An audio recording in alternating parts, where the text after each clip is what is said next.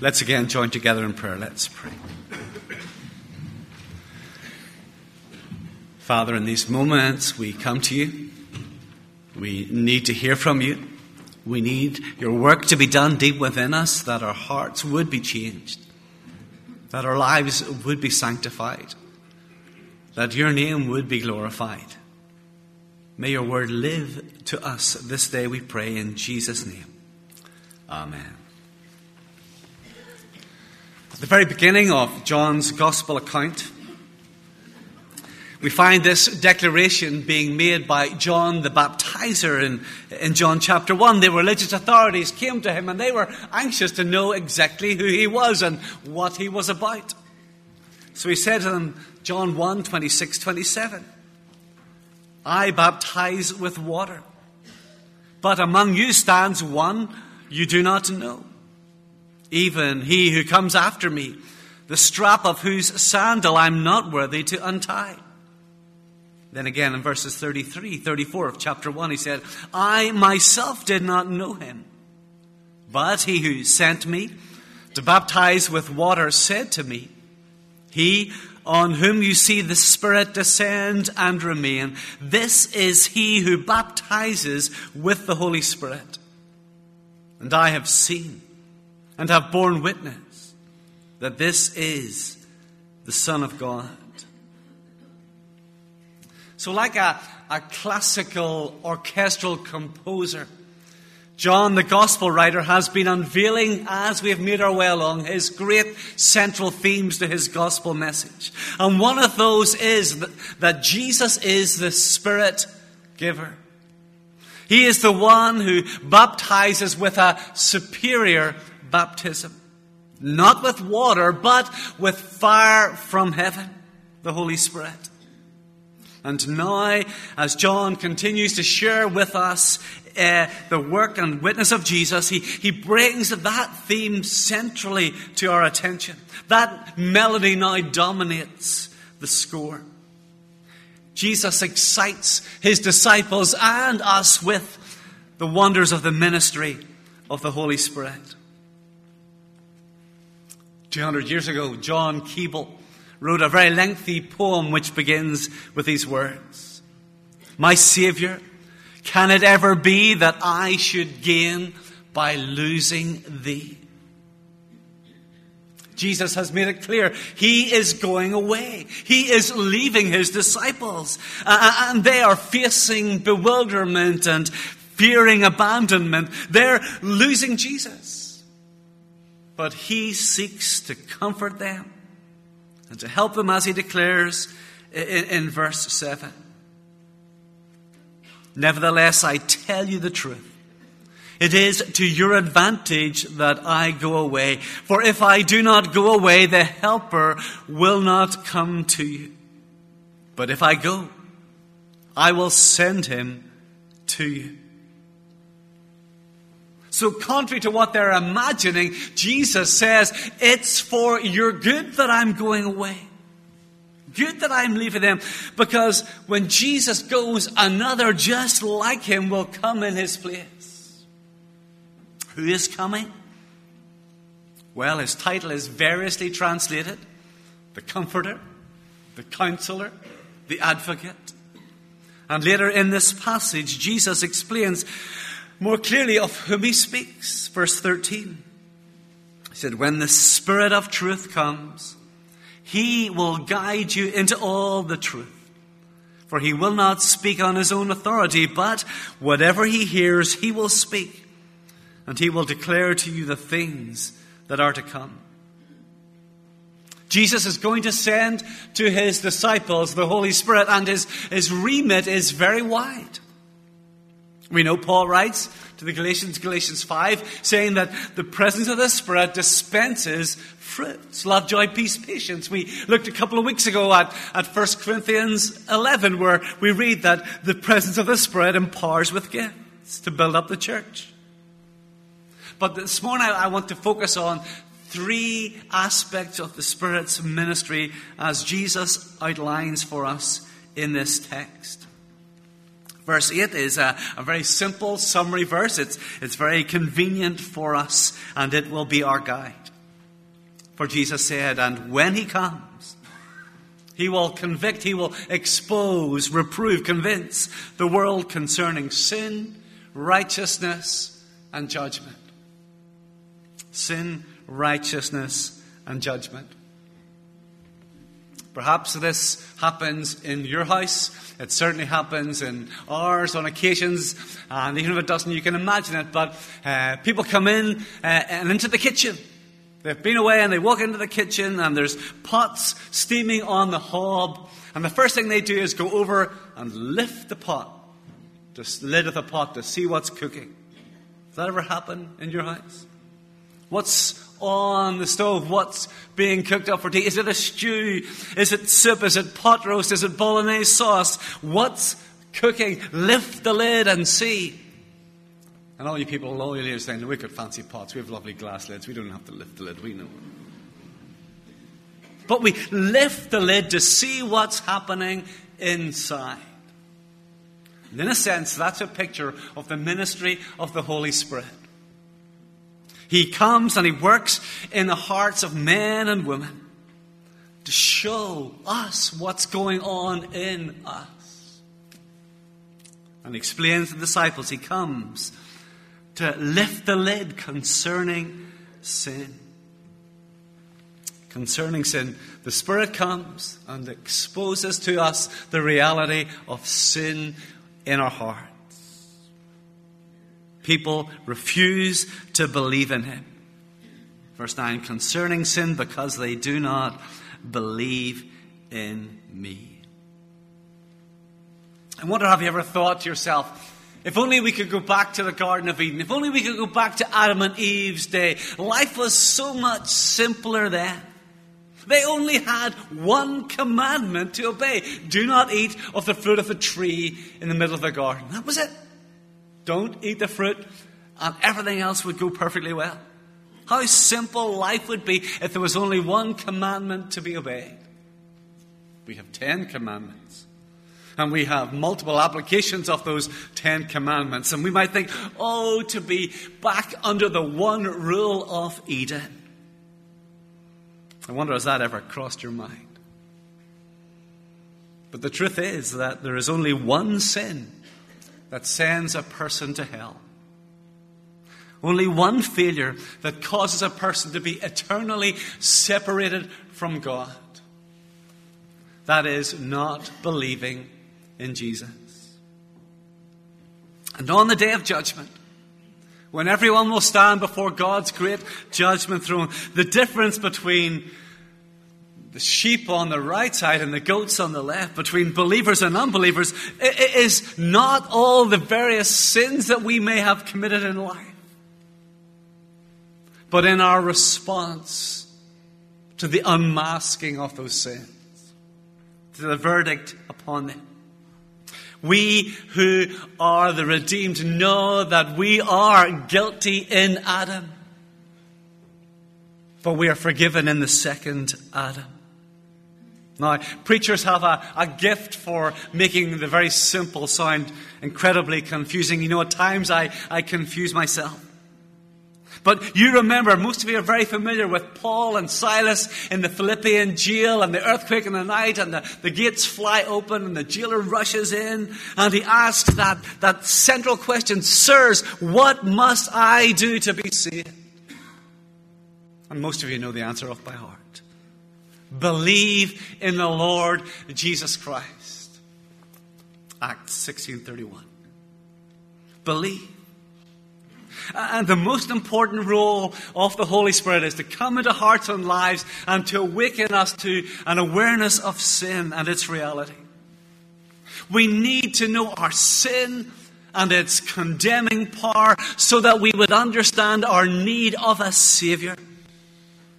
And the greatest sin, and the only sin that matters in eternity. Now, many sins matter in time temporarily, but only one matters eternally. And that is failure to believe in Jesus. Jesus spoke to Nicodemus, John 3:18, saying, "Whoever believes in him is not condemned, but whoever does not believe is condemned already because he's not believed in the name of the only Son of God.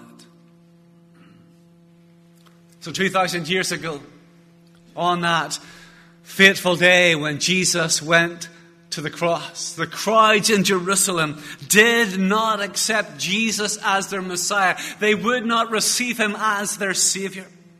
They did not believe in him, and thus they placed themselves under condemnation. They wouldn't put their trust in him. They were given the choice, and their choice was Barabbas, the murderer. And Jesus is executed on the cross. And 7 weeks later, at Pentecost, the Spirit of God falls upon the disciples, drives them out into the streets, puts a message on their lips, and Peter preaches, tells the story and unmasks the truth of what they have done. Acts 2:37-38 picks up the story there. Now when they had heard this, they were cut to the heart. And they said to Peter and the rest of the apostles, "Brothers, what shall we do?" And Peter said to them, "Repent and be baptized, every one of you, in the name of Jesus Christ, for the forgiveness of your sins, and you will receive the gift of the Holy Spirit." Conviction of sin. The sin of unbelief swept through the city of Jerusalem. And individuals repented of their sin. They turned to Jesus and they gained salvation. This was a mighty work of the Holy Spirit in their midst. He lifted the lid off their sin. And this morning we come to the table. And we read Paul's words in 1 Corinthians. And he says, examine yourself. Examine yourself before you eat the bread and drink the cup. And what do we find when we examine ourselves, when we lift the lid on our lives? It must be that we see that we are sinful people, desperate sinners who are so entrenched in their sin that we needed the sinless Son of God to leave heaven's glory, to come into this world, to go to the cross, that we might have any hope of standing before a thoroughly holy God. We hear that little cliche being used, damning evidence. The undeniable proof that brings condemnation. And the coming of the Holy Spirit into this world brings to us damning evidence. He convicts, he exposes, he lifts the lid on the desperate reality of the human heart. What a gift. What a blessing. This conviction that brings men and women, boys and girls to the foot of the cross.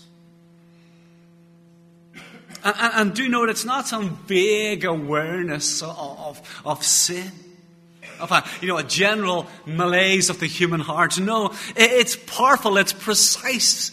It hits the nail on the head.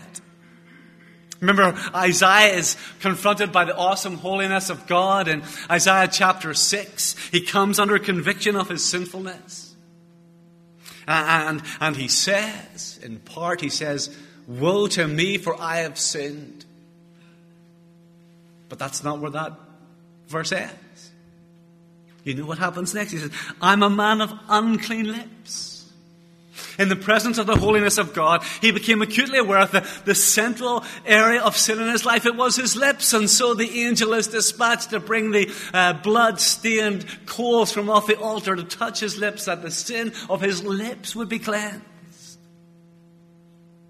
Specific sin met with that cleansing touch.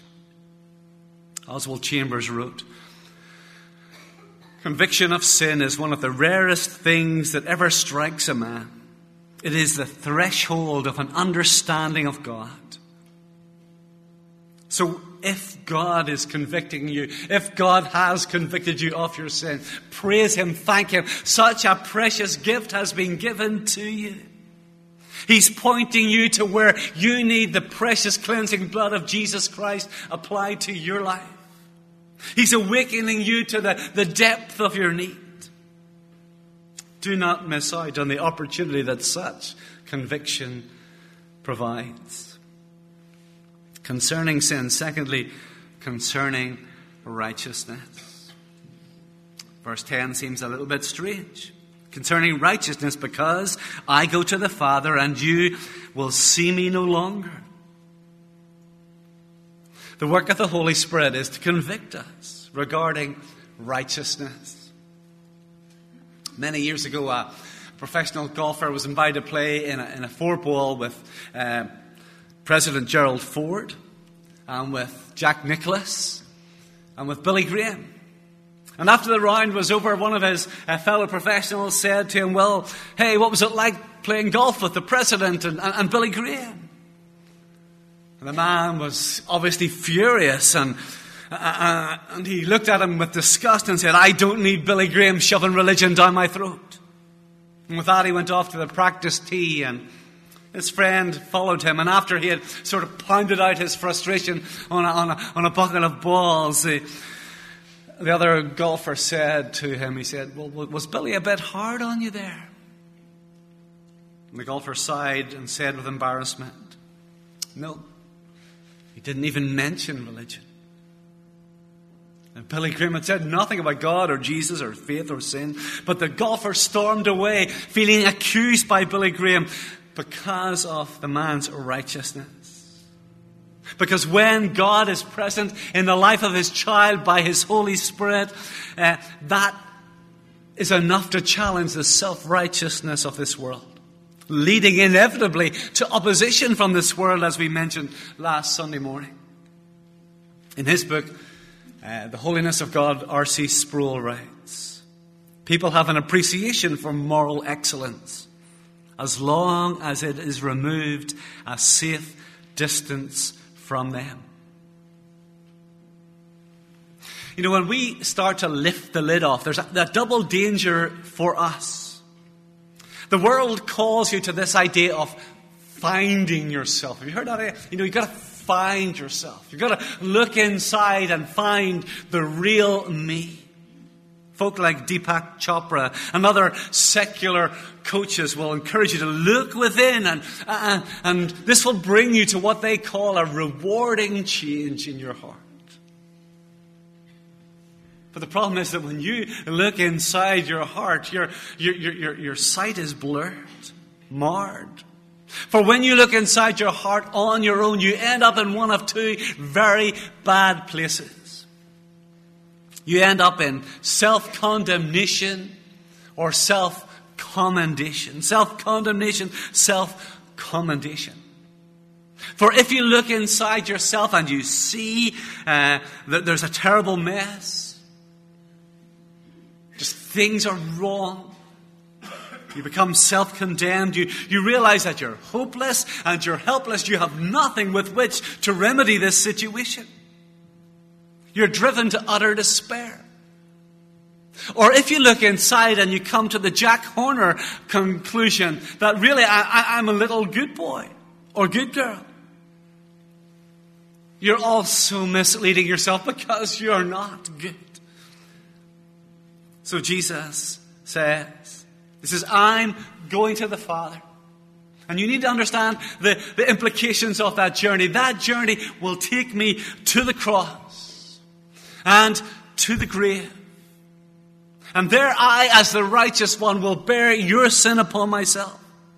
Those beautiful words with which we began our time together, 2 Corinthians 5:21. For our sake he made him who knew no sin. He made him to be sin who knew no sin, so that in him we might become the righteousness of God. The great exchange. Our terrible imperfection exchanged for his absolute perfection. And when the Spirit comes to reveal to us issues of righteousness, he brings this great light of his truth, and all our flimsy self-righteousness is cast aside. And the true righteousness of Christ is revealed and gifted to us. The prophet Jeremiah looked far into the future. Inspired by the Spirit, he could write Jeremiah 23:6, that in his days Judah will be saved and Israel will dwell securely. And this is the name by which he will be called, The Lord is our righteousness. Through much of his ministry, Jesus went around confronting the Pharisees, the religious leaders, challenging their self-righteousness, revealing to them the truth of their hearts. They were so messed up, but yet they remained proud, they remained pompous, and consequently they remained far from God. Their very best, their man-made righteousness was only a filthy rag in God's sight. All for sin could not atone. He must save. He alone. So Jesus is going to his Father. He's going to lay down his life for us on the cross.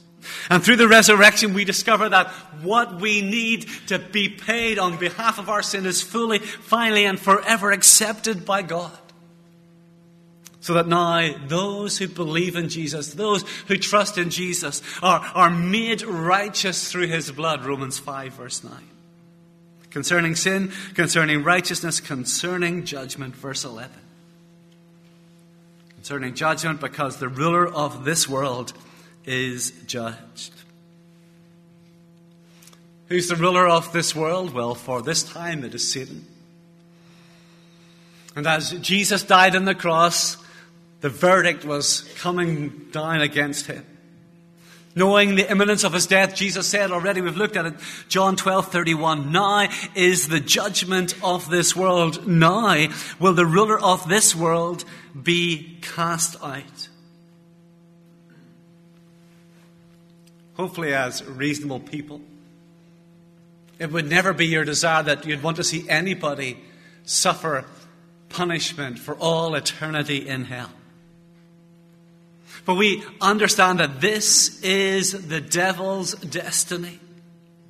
That God's just judgment falls upon him, and hell, as it were, is a maximum security prison set aside only for one type of being, for the devil and his angels. It's only designed for them. Sadly, we know from Scripture that they will not be alone. Let me use a word picture as we draw to a close. This week, when the largest ever cruise liner has docked in Belfast. Imagine that all of humanity is on the cruise of a lifetime. But the devil is the ship's captain. He determines the cruise destiny, and that is hell. With the victory of Jesus on the cross over sin, the devil loses his power to constrain people, to keep them on board. Jesus came to bind the strong man, and where once we might have been locked in cabins on this cruise ship to hell, we are now free. Free to make a choice, no longer secure. And Jesus brings the rescue vessel of the cross alongside. And invites people to come and to jump ship, to come aboard with him on a journey that takes you to heaven. But so many people, for so many reasons, are blinded to this, and they are content with their destiny, their devilish destiny. They are staying where they are. They're enjoying their current circumstances, unaware of the catastrophic outcome of their choice. They imagine that actually they're in control. They're selecting where they're going. They will choose where this vessel will finally come to rest, because they remain blinded and trapped in their own sin. And the work of the Spirit comes to lift the lid, to reveal to us what eternally matters. Now, do I believe in Jesus Christ alone for salvation? Do I know that there is no righteousness that we can claim except the righteousness that Jesus gifts to us? Do I know that the devil will be judged? And all who fail to trust in Jesus Christ for their salvation will be judged along with him? Has the Spirit of God come into your life and made this known to you? Many years ago, that godly minister in Dundee, Robert Murray McShane, said of this text, He wrote, "This shows you plainly that the second work of the faithful minister is to do the very same, to lead weary souls to Christ, to stand pointing not only to the coming deluge, but to the freely offered ark, pointing not only to the threatening storm, but to the strong tower of safety, directing the sinner's eye not only inwards to his sin and misery, but outwards also to the bleeding, dying, rising, reigning Savior." You see, you can be told time and time and time again that you're a sinner. But until you see it, you'll not get it. You need to see it. And you can be told time and time and time again that God loves you. But until you see it, you'll not get it. So that's why we come today to this table, to share in this bread and this wine, the symbols of Christ's dying love to sinners. So may the Spirit of God work within us, that we would see our sin in all its horror, that we would see the Savior in all his beauty, and that we would claim his righteousness in all its grace. Let's pray together.